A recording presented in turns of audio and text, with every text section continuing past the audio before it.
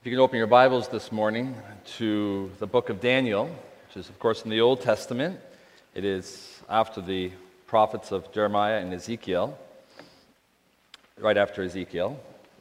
The book of Daniel. We'll begin with some readings from chapter 2. Chapter 1 deals with Daniel and his three friends in the courts of King Nebuchadnezzar, learning the culture, the language, and the philosophy of the Babylonians. And in chapter 2, we deal with Nebuchadnezzar's dream. We'll not read the whole chapter, it's very lengthy, but we'll read parts of it, and I'll lead you through that. So Daniel chapter 2, beginning at verse 1. Now in the second year of Nebuchadnezzar's reign, Nebuchadnezzar had dreams, and his spirit was so troubled that his sleep left him. Then the king gave the command to call the magicians, the astrologers, the sorcerers, and the Chaldeans to tell the king his dreams. So they came and stood before the king. And the king said to them, I have had a dream, and my spirit is anxious to know the dream. Then the Chaldeans spoke to the king in Aramaic, O king, live forever. Tell your servants the dream, and we will give the interpretation. The king answered and said to the Chaldeans, my decision is firm. If you do not make known the dream to me and its interpretation, you shall be cut in pieces, and your houses shall be made an ash heap. And there continues his dialogue with the astrologers and the wise men, and they end up not being able to tell him his dream, and he makes a decree that they all will be killed. Moving down to verse 17. And of course, Daniel and his three friends are amongst that crowd. We'll begin at verse 14, actually. Then with counsel and wisdom, Daniel answered Arioch, the captain of the king's guard, who had gone out to kill the wise men of Babylon. He answered and said to Arioch, the king's captain, why is the decree from the king so urgent? Then Arioch made the decision known to Daniel. So Daniel went in and asked the king to give him time that he might tell the king the interpretation. Then Daniel went to his house and made the decision known to Hananiah, Mishael, and Azariah, his companions, that they might seek mercies from the God of heaven concerning this secret, so that Daniel and his companions might not perish with the rest of the wise men of Babylon. And the secret was revealed to Daniel in a night vision. So Daniel blessed the God of heaven. Daniel answered and said, blessed be the name of God forever and ever, for wisdom and might are his. And he changes the times and the seasons. He removes the kings and raises up the kings. He gives wisdom to the wise and knowledge to those who have understanding. He reveals deep and secret things. He knows what is in the darkness, and light dwells with him. I thank you and praise you, O God, my fathers. You have given me wisdom and might, and have now made known to me what we asked of you. For you have made known to us the king's demand. If we scroll down to verse 31, we'll continue at verse 31. You, O king, now Daniel is speaking to the king. You, O king, were watching, and behold, a great image. This great image, whose splendor was excellent, stood before you, and its form was awesome. This image's head was of fine gold, its chest and arms of silver, its belly and thighs of bronze, its legs of iron, its feet partly of iron and partly of clay. You watched while a stone was cut out without hands, which struck the image on its feet of iron and clay and broke them in pieces. Then the iron, the clay, the bronze, the silver, and the gold were crushed together and became like chaff from the summer's threshing floors. The winds carried them away so that no trace of them was found. And the stone was struck, the image became a great mountain and filled the whole earth. This is the dream. Now we will tell the interpretation of it before the king. You, O king, are a king of kings. For the God of heaven has given you a kingdom, power, strength, and glory. And wherever the children of men dwell, or the beasts of the field and the birds of the heaven, he has given them unto your hands and has made you ruler over them all. You are this head of gold. But after you shall arise another kingdom, inferior to yours, Then another, a third kingdom of bronze, which shall rule over all the earth. And the fourth kingdom shall be as strong as iron, and as much as iron breaks in pieces and shatters everything. And like iron that crushes, that kingdom will break in pieces and crush all the others.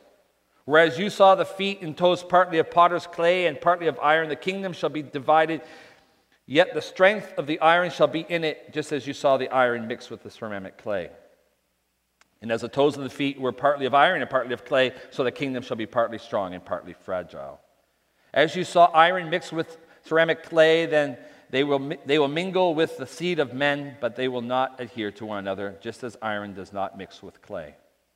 And in the days of these kings, the God of heaven will set up a kingdom which shall never be destroyed, and the kingdom shall not be left to another people. It shall break in pieces and consume all these kingdoms, and it shall stand forever. Inasmuch as you saw that the stone was cut out of the mountain without hands, and that it broke in pieces the iron, the bronze, the clay, the silver, and the gold, the great God has made known to the king what will come to pass after this. The dream is certain, and its interpretation is sure. This is the word of the Lord.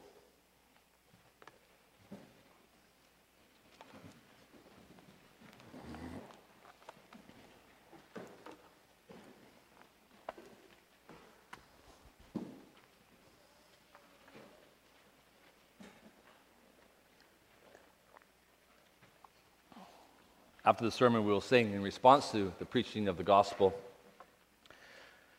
from Psalm 46, 3 and 5. Beloved in our Lord Jesus Christ, we live in frightening times. If we were to survey the international scene at present, we can become easily unsettled. I don't know if you know this, but in 60 countries of this world, Christians are being persecuted for standing up for the name of Jesus. Did you know that? Some are simply maligned. Some lose their property. Some are tortured. Some are imprisoned. And some are killed. If we were to focus on Canada, as this dominion we call Canada, things are not looking that much better here, also for us as Christians. There seems to be an agenda from the political and from the national and the provincial governments to exclude Christ from every forum, from every venue.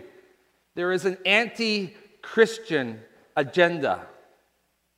And the gospel, what we preach in here is fine, provided it stays within the four walls, shunted into this place, and does not speak into the public arena. It's fine if it's in here, it's not fine if it's out there.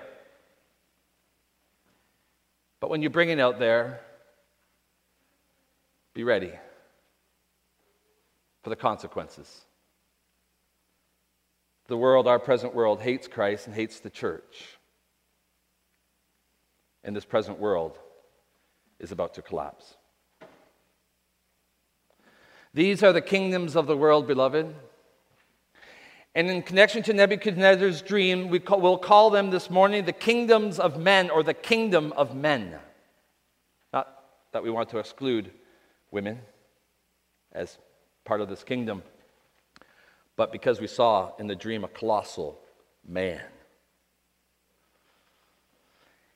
And what's characterizing these kingdoms, this kingdom of men, it's characterized by power, it's characterized by glory, by fame, by might, by greed, by war, by the lust of the flesh, and a vain attempt to secure justice without the word of God bearing on what is just and what is not, because they hold the word in contempt. Babylon, you understand, during the time of Nebuchadnezzar, some 600 years before Christ, was such a kingdom. It was a kingdom of men. So esteemed was Babylon that it was considered in historical literature the house of the foundation of the heaven and the earth. That's how people viewed Babylon in its day. The house of the foundation of heaven and earth. What pride. It was arrayed with power, with glory, with decadence and wealth. It had at least one of the 7 wonders of the ancient world in their hanging gardens. Nebuchadnezzar's wife, I read somewhere, was a gardener. She loved gardens, and Nebuchadnezzar had money. Compared to Jerusalem, Babylon was staggeringly advanced. It was many times larger and more advanced than Jerusalem. It was the prototype for all other empires that would follow in its wake. It was powerful, attractive, dangerous, totalitarian, and it was built on human pride. And that characterizes, beloved, the kingdom of men. I think you remember in chapter 4, if you know the book of Daniel, in chapter 4, Nebuchadnezzar was on his house, or on his palace, and he was overlooking Babylon, and he said, "Is this not great Babylon, which I have built by the might of my power for my residence, and for the glory of my majesty? Is this not what I have done?" That characterizes, beloved, the kingdoms of this world. And everyone, beloved, whether former citizens of Babylon or present citizens of Canada, are faced with a two-kingdom reality. Or as Augustine in the City of God, who wrote during the fall of Rome, said, "We either part of the city of God or we're part of the city of man, and the twain shall never meet." One is characterized by holiness, one is characterized by righteousness, one is characterized by truth and endurability, and the other is characterized by an endless pursuit of the flesh, of lust, of the pride of men. What does that mean for you, beloved, and me? Well, as God's people, we are called to discern between these two kingdoms. For if there is a city for men to bathe in their sin and hostility to God, there is a city whose architect and builder is not men, but God. And we need to probe our hearts even this morning. As citizens of the Dominion of Canada, we have to probe our hearts even this morning to see where our allegiance lies. Does it lie in the eternal kingdom of our heavenly King, or does it lie in the kingdoms of men and their philosophy, which is against God, and the promotion of self? We need to learn to discern the truth concerning the kingdom of men. That will be our morning's message, and this afternoon, may go into the evening. This afternoon we will consider the kingdom of our heavenly King. So stay tuned. There's 4 things I want to just unpack for you this morning as we consider the kingdom of men. And the first thing that I want to share with you this morning, that the kingdom of men is a material kingdom. That is, it's derived from a materialistic point of view. And a materialistic point of view is basically this, that what you see and what you touch, what you feel with your senses is all that you have and all that there ever will be. There's nothing beyond what you see in the sky. There's nothing beyond what you feel and enjoy on this earth. That's a materialistic point of view, also a naturalistic point of view. And the kingdom of men is based on that point of view. Now, we need to understand the context of our chapter. It was roughly about 600 years before Christ that we had this dream, that Nebuchadnezzar had a dream. Now, Nebuchadnezzar was the most powerful man in the known world. And he was bathing in his conquest. He was bathing in his defeats of the nations around him. And he just continued to assume and consume their wealth. And we learn that in chapter 1 that Nebuchadnezzar attacked Jerusalem when Jehoiakim was king. And when he attacked, he went into the treasury. He took out the treasures from the house of God, and he took some of the nobility, some of the ruling class, and he took their young men. We know they took their young men, and one of those young men was Daniel. He may have been 16 years old, abandoned, rejected, forced to learn another language, forced to be away from the house of God, forced to learn another religion. Thankfully, he didn't absorb it as his own and forced to learn the philosophy of the Babylonian Empire. But there he was. There he was in the King's College, and it doesn't seem to me long after he was enrolled in that college, maybe a year or two, he was confronted by the need to interpret a dream. And that's where we are this morning. Nebuchadnezzar, we read, now in the second year of Nebuchadnezzar, verse 1 of chapter 2, Nebuchadnezzar had dreams, and his spirit was so troubled that his sleep left him. His sleep left him. It was a terrifying dream. Just a few days ago, I was in the car with my son, who was 4 years old, and he was with a friend who was 4 years old. I don't think that friend's here this morning. I'm looking around for him. And the friend was sharing his dream to my son. And I piped in and I said, that's quite the dream. He said, no, it wasn't a dream. It was a nightmare.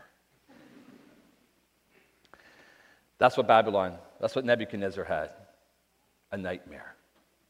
So terrified was Nebuchadnezzar with this dream that when he woke in the morning and sleep had left him, so he got up early in the morning, he called his astrologers, he called his sorcerers, he called the magicians, he called the Chaldeans, he called them into his room and said, you need to tell me what I dreamt and you need to interpret it. If you do not, I will slaughter you. At least I'll burn down your houses. And they said, but king, that's impossible. And he said, no. And he had this dialogue going on with these men who were supposed to be the wise men, who had connection with the other world, who were supposed to bring in the information from the other world. And they said, it's impossible. He said, I then have a decree that you will all die. He sent Arioch as his captain of the guard to fulfill these orders from one dream. And you see the problem here? It's the problem of our ages. The problem is that the Babylonians were materialistic. It's the same problem that we find in our present world. They live in this world without a connection to the sovereign, transcendent God.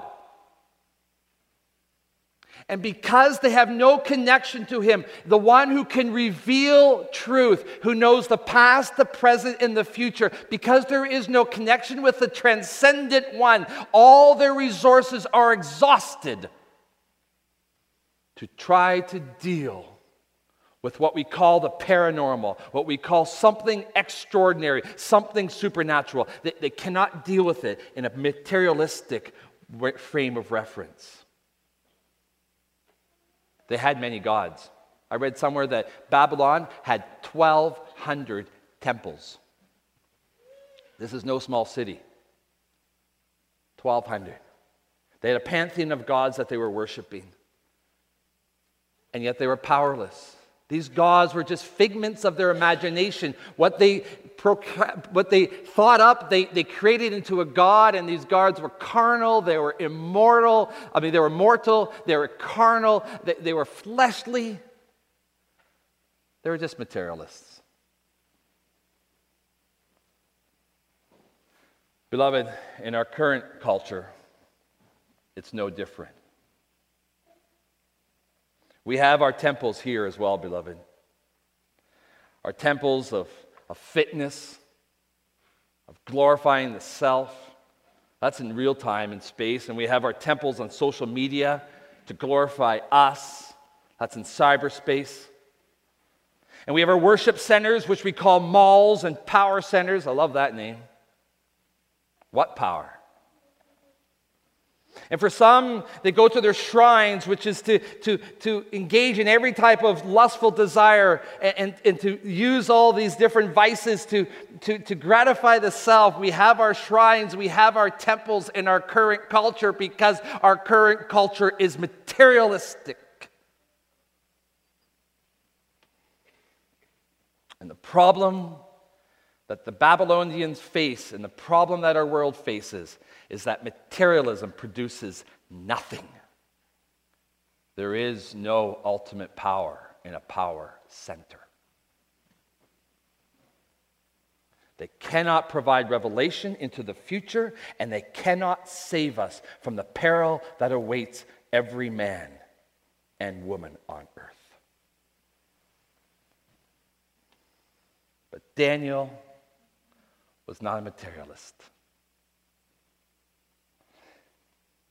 He understood the God of Abraham, Isaac, and Jacob. He believed in Yahweh, and he understood his commands were real. And he understood that God sends dreams at times in history to reveal the truth of what's going to happen later in the future. And he understands that not only does God sometimes send dreams, like to Pharaoh, he also interprets them.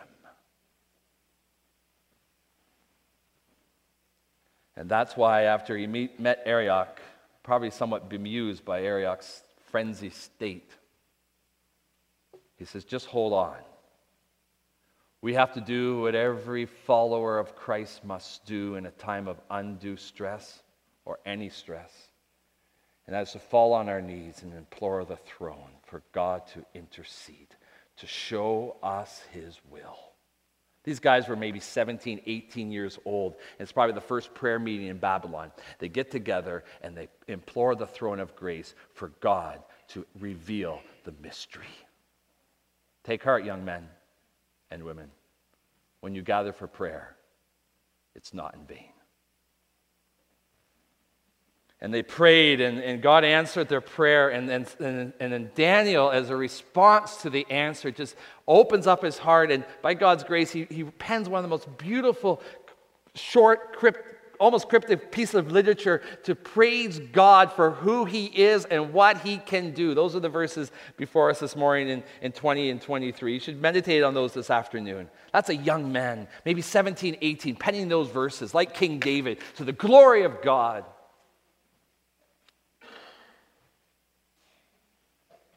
You see, the opposite, beloved, of a materialist, and I don't know what you are.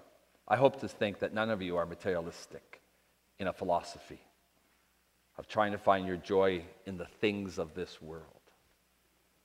But you have to understand, beloved, this morning, that the opposite of a materialist is a worshiper of God.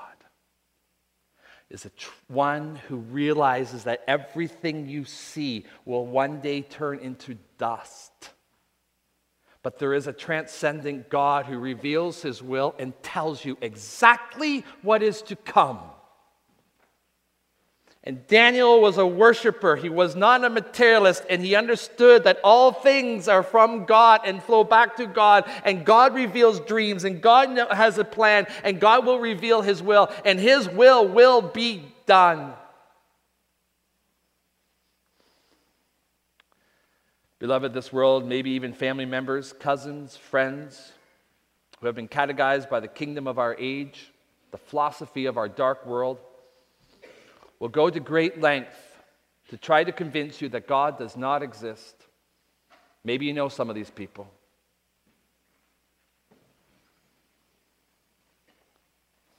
But it's a lie. It's a lie from the pit of hell. We are not materialists. We're not naturalists. We are worshiping saints who believe in the supernatural power of the Almighty God who controls and governs everything, even the dreams of the ancients. Do you believe that?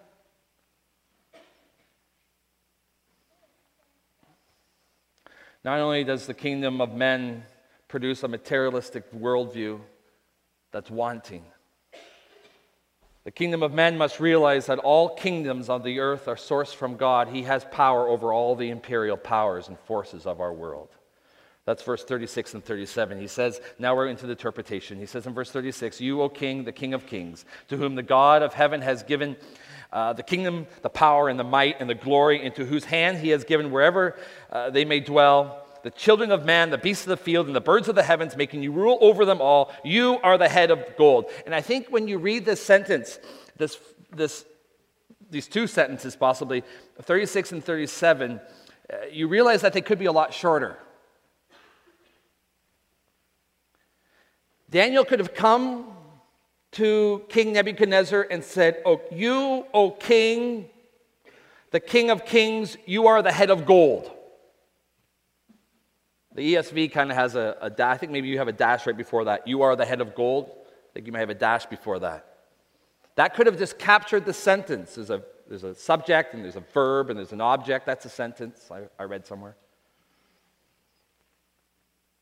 You, O king, are the king. You, O king, are the head of gold. That's what you need to know. No, he did not need to know that. He was the head of gold. But he needed to know this. You, O king, are the king of kings, to whom the God of heaven has given the kingdom, the power, and the might, and in the glory into your hands. It's not your kingdom, Nebuchadnezzar. You're just a servant, a subject. I sent you to Jerusalem. Yes, you are a superpower.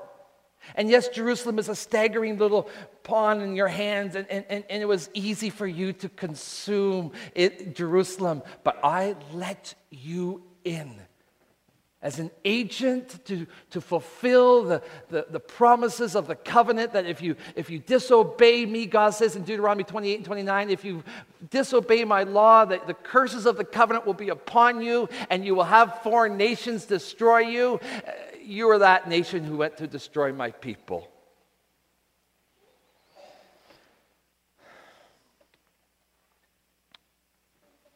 What do you have, Paul writes in 1 Corinthians 4, verse 7, what do you have that you have not received? That's us today. And Nebuchadnezzar had to learn, as the world leaders have to learn, that the king's heart is in the hand of the Lord. He directs it like a watercourse wherever he pleases. Proverbs 21. God does the moving. That's still the same today.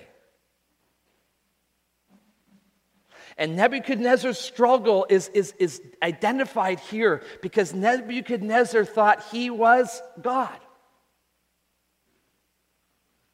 That he had done so much, he had so much at his disposal, so much power, so much wealth. And so intense was his pride that the only way for God to strip him of his pride was to send him into the bush or send him into the fields as a wild ox to drink water and to chew grass. I think that was an act of great mercy. And what mercy God would show the leaders of this world who trumpet their own cause and defame God's glory in their pride if God did this more often, sending people into the field as wild oxes. So bend the knee, Putin, Trump, Xi Jinping, Mohammed Ahmadinejad, and no less President or Prime Minister Justin Trudeau, you men and all the other world leaders need to humble themselves because they are not in control. God is in control. He is the sovereign over every dominion, even this dominion we call Canada. We need to grab two things from this point, that God is in control. And the first is this, that we have no use and we should take no time in trusting our political elites. In a democratic country, we spend a lot of time discussing politics, which is okay. It's great discussions. I love discussing politics too. Know very little. But at the end of the day, when Barack Obama was president, he had a savior complex. People were giving him a savior complex. But Barack Obama was going to save America. He was going to reunite the African Americans and the white Americans, and he was going to bring them all together and bring this beautiful salvation to America. He didn't. He failed. Trump is the new savior of America. He's failing. And so is Trudeau. Psalm 146 says, when his breath departs, he returns to the earth, and that very day his plans perish. That's the outcome of all the world leaders, beloved. All the leaders of the past, some are despotic, some are not, some were murderers, some are raving lunatics, some are today still raving lunatics, and one day they will all be dust. We do not put our trust in the political elite. We pray for them. We put our trust in God. But you say, well, I'm not a president or a prime minister. I'm just a nobody. Yeah, but everyone struggles with their own little kingdom. We can be proud of our little fiefdoms. We can be proud of what we own and what we've acquired and what we feel we're entitled to. And our hearts can conjure up vain glory, just like Nebuchadnezzar, to glory in what we own and think that we have earned it. And at that root is a sin that says, God, you're not needed in this picture. It's mine and mine to enjoy to the glory of my name. God forbid that we do not give him the glory for the little or for the much we have. To some God gives much, to others he gives little. It's the heart that God looks at. And one day it will turn to dust, and one day he'll return to take you home. There's another thing that we need to realize in this kingdom of men, and that is this, that the kingdom of man is focused on vain glory. I think you've gathered that already. Vain glory. It's all about the image. It's all about the image. In the kingdom of men, it's all about image. You saw, O king, a great image, so the Bible says. This image, mighty and of exceeding brightness, stood before you, and its appearance was frightening. And I think this is from the ESV. The New King James says awesome. And we learn that this head of image, the head was gold, a brilliant gold. The chest and arms was silver. The middle and the thighs were bronze. The legs and feet were iron and clay. And it's generally assumed by consensus, at least amongst the scholarship, that we're talking about the Babylonian Empire, the Medo-Persian Empire, the Greek Empire under Philip II and Alexander the Great, and then we're talking about the Roman Empire, the four empires, divided into East and West. Later, the Roman Empire. But that's not in the text. It's just, as we read the book of Daniel, it points to those kingdoms. But what is in the text is this, that these kingdoms is one kingdom represented by one colossal man. A really big man. It was an ode to man. And it's noteworthy that this colossal man was exactly what Nebuchadnezzar wanted as a picture of himself. He wanted to be larger than life. That's the burden of most leaders. He wanted the glory. He wanted the fame. In fact, he wanted it so much that after this chapter, he gets his guys to build a 90-foot image. A statue, a man, and he asked all his citizens to bend down and worship the statue.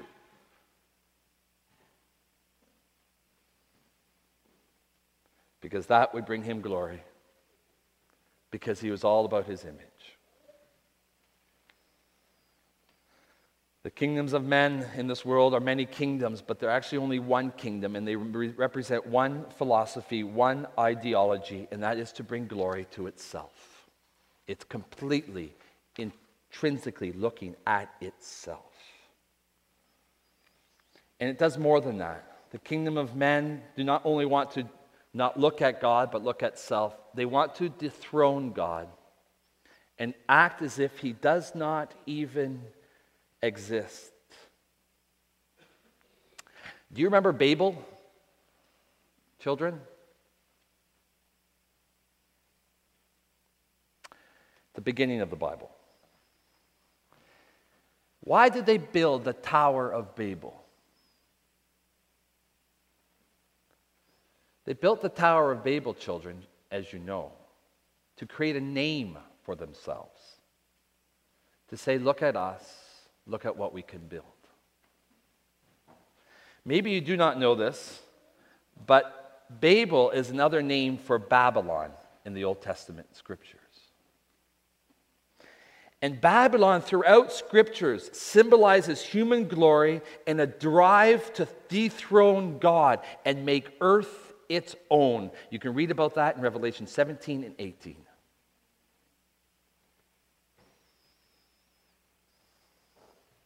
You see, we don't have the Tower of Babel. We have the Burj Khalifa in Dubai, which looks kind of like a ziggurat, looks like a building that was modeled Babel. It goes up 160 floors. It's the tallest building in the world. Why did they build it? I don't know.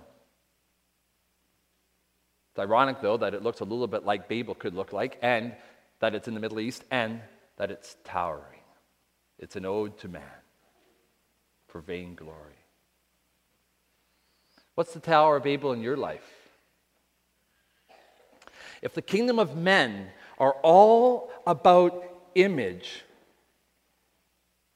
and as sinful people who have from the dawn of time struggled with our own image, our own self-image, our own desire for self-promotion, for the glory of our name. What is the Babel in your life? What is the Babylon in your life?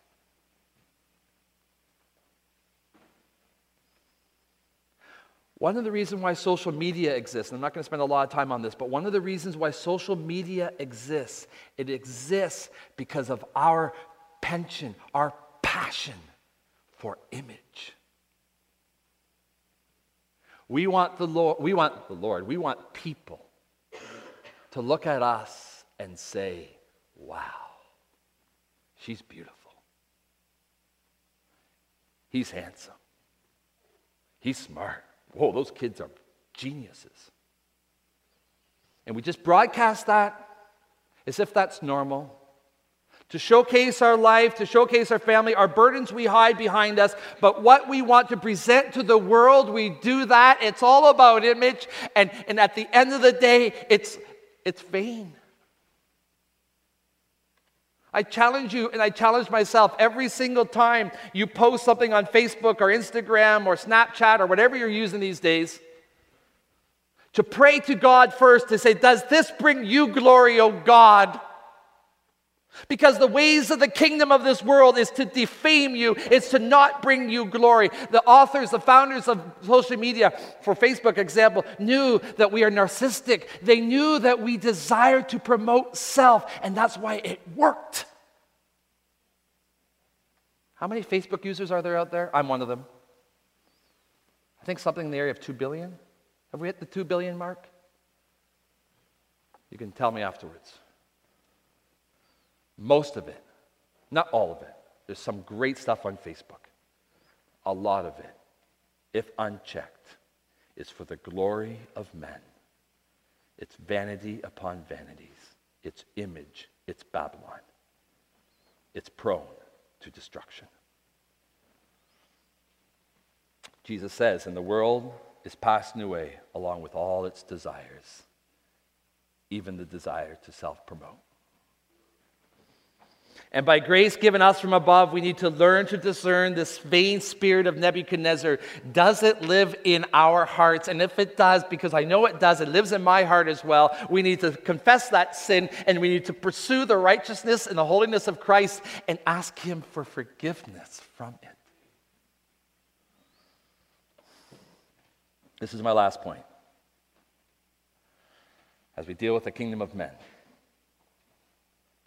that the power of this kingdom is fueled, even directed by, enticed, induced, aligned to the underworld, Satan.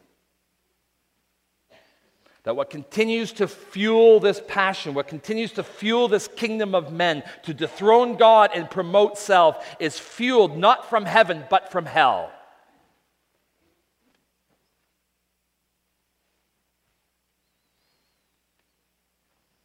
Yes, these kingdoms will persist. Nations will rise against nations. And the end will come. They will all together be destroyed. These nations are like a drop in a bucket, God says. But there's more to this picture that meets our eye, and the rest of Daniel works this out.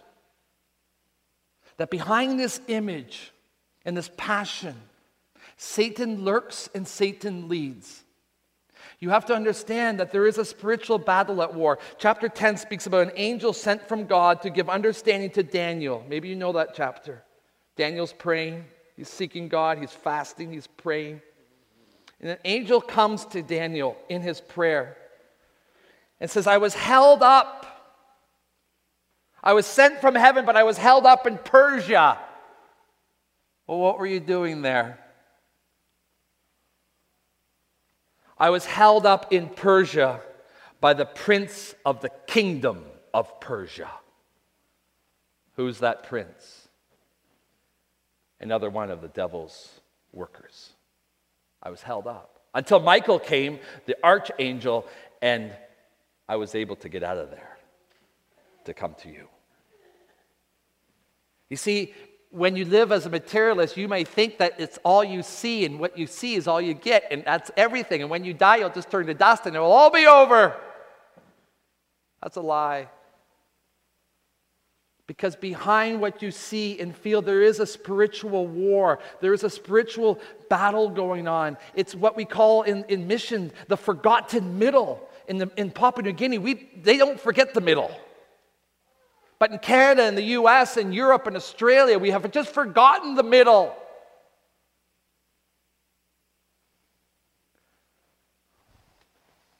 The other day I was in a church and a couple came in to church. And they were almost shaking. They were so scared. There's a young man of 19 years old. He was from Russia. His parents in Russia. He was sent to a school here to learn. There's a girl with him, his girlfriend, who was 17 years old, from Brazil. Parents in Brazil, family in Brazil. And they had got involved in the high school with the occult, with the worship of Satan, which, if you don't know, is growing in our public systems. And they experienced some of that darkness, and it riddled them with fear. And I came to church, and they asked for prayer, and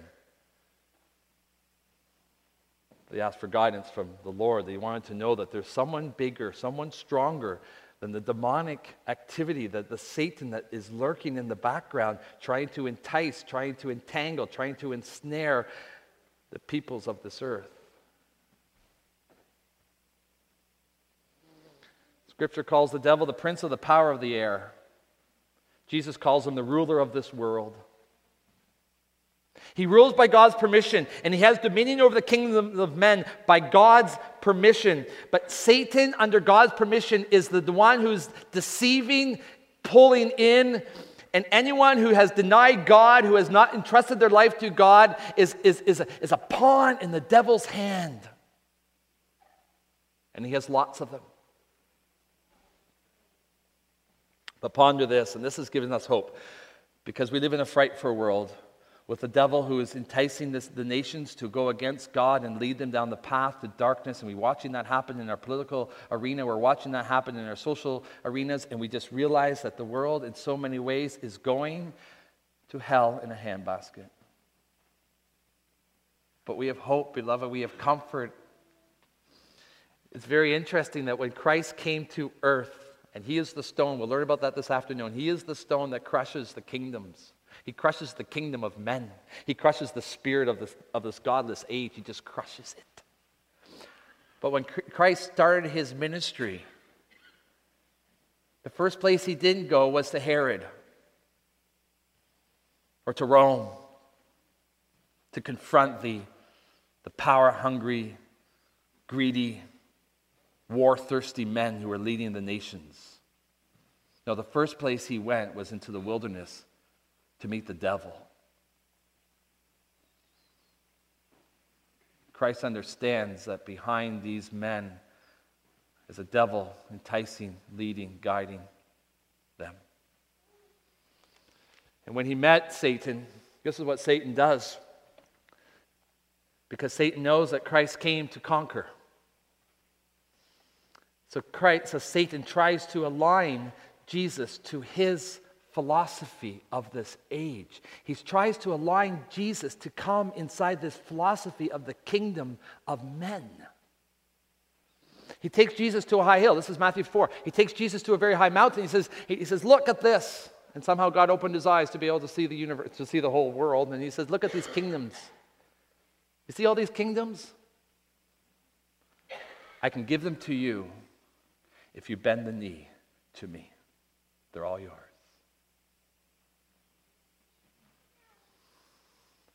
I can make you more powerful than Nebuchadnezzar.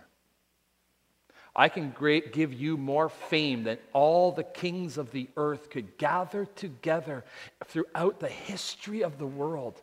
You could be king over every single kingdom. You wouldn't have to die. You wouldn't have to go the way of suffering. You wouldn't have to do anything. You could just gather up the fame. That was a temptation because it was the easier road.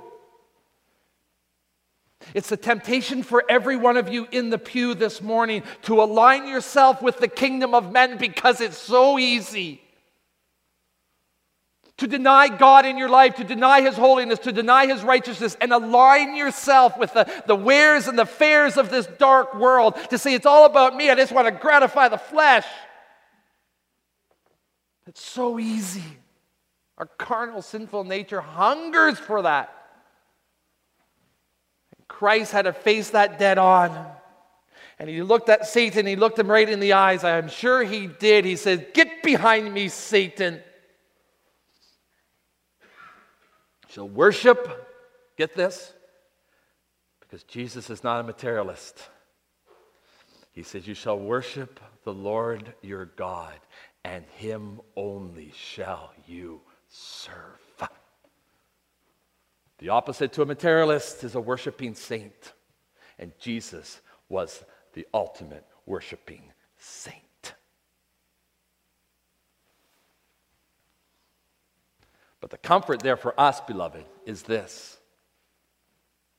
that Satan listened. He did get behind him. He disappeared. From the words of his mouth, Satan can be vanquished. He has no power over the King of Kings. And for the rest of Christ's life, Satan is lurking in the background, trying to trip up his disciples, trying to trip up the people, so that they would entice Jesus not to go to the cross, not to go to the way of death, not to go the way of suffering for his people, just to live the life of fame and glory. But Jesus went to the cross, our blessed Savior. And we learn that on the cross, not only did he redeem us from this dark age, this dark world, not only did he secure our citizenship in heaven, because in our sin we cannot secure anything in heaven. Not only he did that, but he also did this. He crushed Satan's head. He left him powerless to take us from him. And so, beloved, there is a kingdom in this world, and it's the kingdom of men, and there's a kingdom of heaven, and we will learn about that this afternoon. But the kingdom of this world has its enticements, has its snares, has a Satan, a devil that is trying to lurk us, tempt us, pull us into its darkness, which will lead only to hell. That's clear, but we have nothing to fear. We have absolutely nothing to fear. Because in Christ, who won that battle against the devil and against sin and death, because Christ calls us into his secure kingdom, and nothing can move us once we're in. We are in, and we are in to stay. We are in by faith in him. Even as the kingdoms of this world may seek to defame us, discredit us, disown us, degrade us, demean us, devalue us, detain us, derail us, dehumanize us, deliver us to be sentenced to death, we know in whom our hope is founded and our allegiance is secure in Christ, and we have nothing to fear. And one day when Christ returns, and the kingdoms of men assemble before him, they will all be vanquished. Satan and his host will be sent into everlasting destruction, and only Christ's people will ascend with him and descend with him onto an earth that's eternal, where the kingdom of men will no longer exist.